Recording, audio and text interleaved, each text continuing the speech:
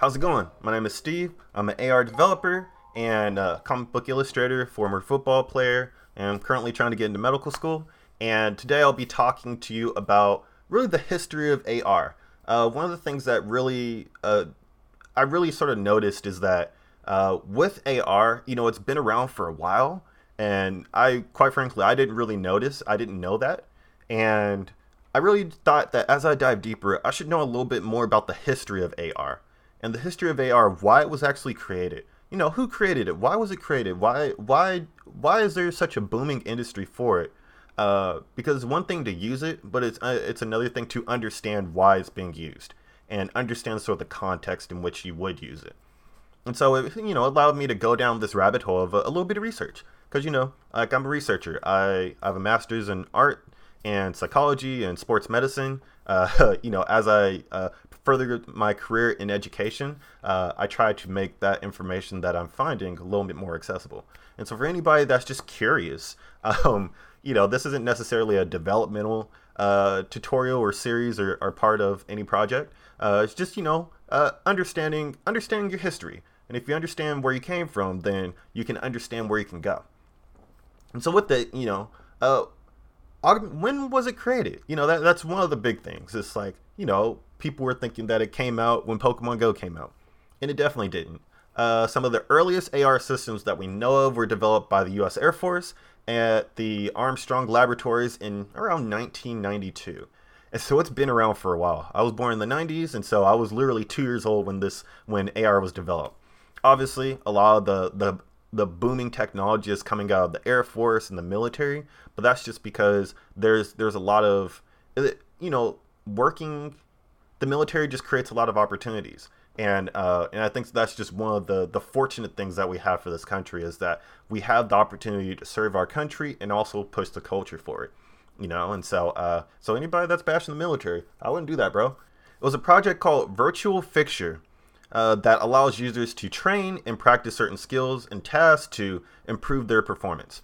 And really that, like we're seeing sort of that concept coming up in healthcare now that we have, everything is going virtual, at least during the coronavirus and COVID-19. AR is picking up because things are becoming more obsolete. And so remote learning is becoming really a new normal for us.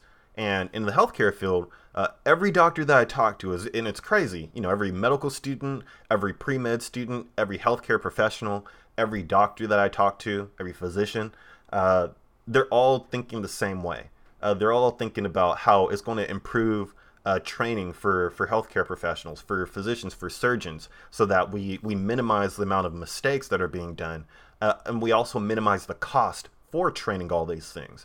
And so if you use augmented reality, you're able to train at a low cost, more effectively, and more frequently without wasting the resources that any entity has. And so it really creates equity. And it really creates equity in a lot of different industries where you don't have to go to a training center. You could do all that stuff at home. And we really sort of need that now. And so who created it? That's really the big thing. Virtual Fixtures technology was developed by Louis Rosenberg when he was working as a researcher at NASA. And that's pretty crazy because that dude's still alive. The founding father of augmented reality is just alive and kicking right now. I think he's like in his 60s. And that's pretty crazy how like new it is. Because often we think about these technologies and we think about, them just sort of not being tangible for us, but it's really somebody that we know. It's somebody that exists among us. It's not some omniscient being. And so, why was it created? It was created because it was a way to amplify human performance in real world physical tasks. And so, augmented reality literally was created to use as a practice and teaching tool. Often a lot of people are using it for enhancing experiences, enhancing the senses, but it was really used to enhance performance. And by enhancing performance, it makes people more efficient at what they're doing. Because really at the end of the day, like we're all defined by what we do. We're all defined by how we do things, how well we do them.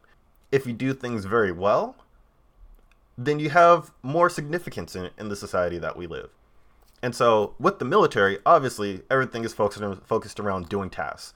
And so with the military, I mean, obviously, we could see why AR was such a big thing. And so the last thing is, where was it invented? And that's always one thing that we often think about. It's probably someplace in Europe or someplace in Asia. But really, augmented reality was invented at the Armstrong Laboratory. Armstrong Labs was formed in the 1990s and was named after General Harry G. Armstrong, which is the father of space medicine. So he was a physician. He was a doctor. And it was located in Brooks City Base, Texas. Out of all places, augmented reality was created in Texas. And in 1997, the lab merged into the Air Force Research Laboratory, which is now considered the Wright-Patterson Air Force Base in Ohio. And so a lot of things have changed. Now sort of like the base is in Ohio, but AR originated in Texas.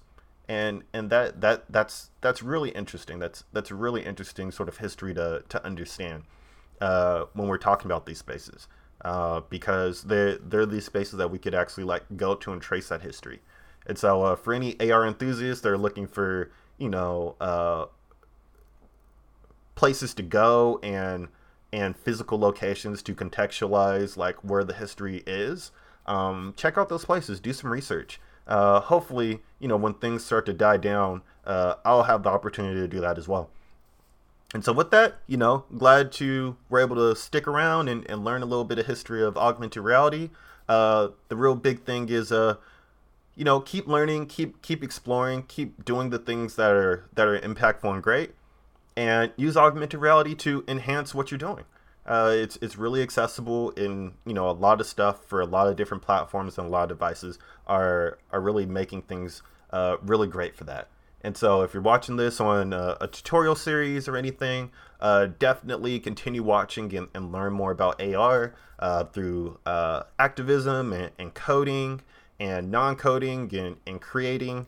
And if you're watching this on YouTube, if you're watching this on or listening to this on the podcast, definitely write a review, subscribe, check out all the stuff on Stuck on an Island and the Stucky podcast, and kind of go from there. So without further ado, catch you guys on the flip side.